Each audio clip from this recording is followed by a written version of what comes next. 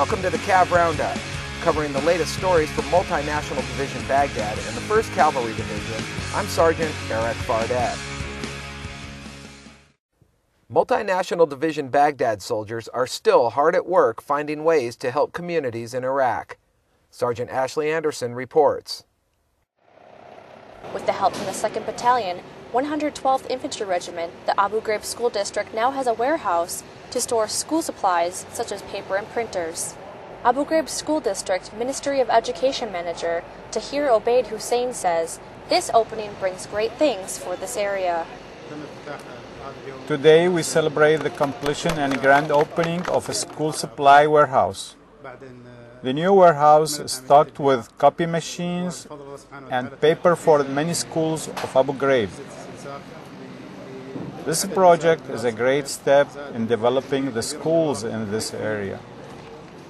Two of the 112th Civil Military Officer, Captain Matthew McKnight from Carlisle, Pennsylvania adds, and this provides warehouse space for education ministry to logistically support the entire Abu Ghraib Qada, whereas before those 153 schools throughout the area had to be supplied directly from Baghdad. We didn't want to turn over just an empty warehouse, so we tried to find a project where we could help the greatest number of schools.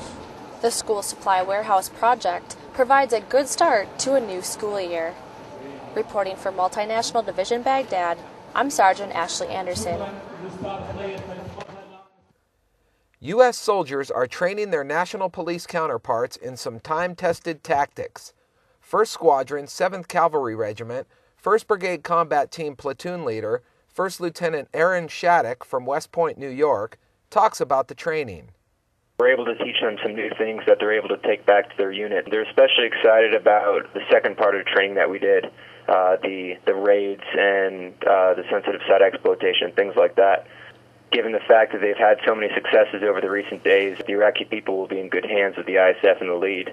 It was a good training event. It was a good partnership for us to be able to teach them what we've learned in the past couple of years, and we're going to be doing it again in the next coming months.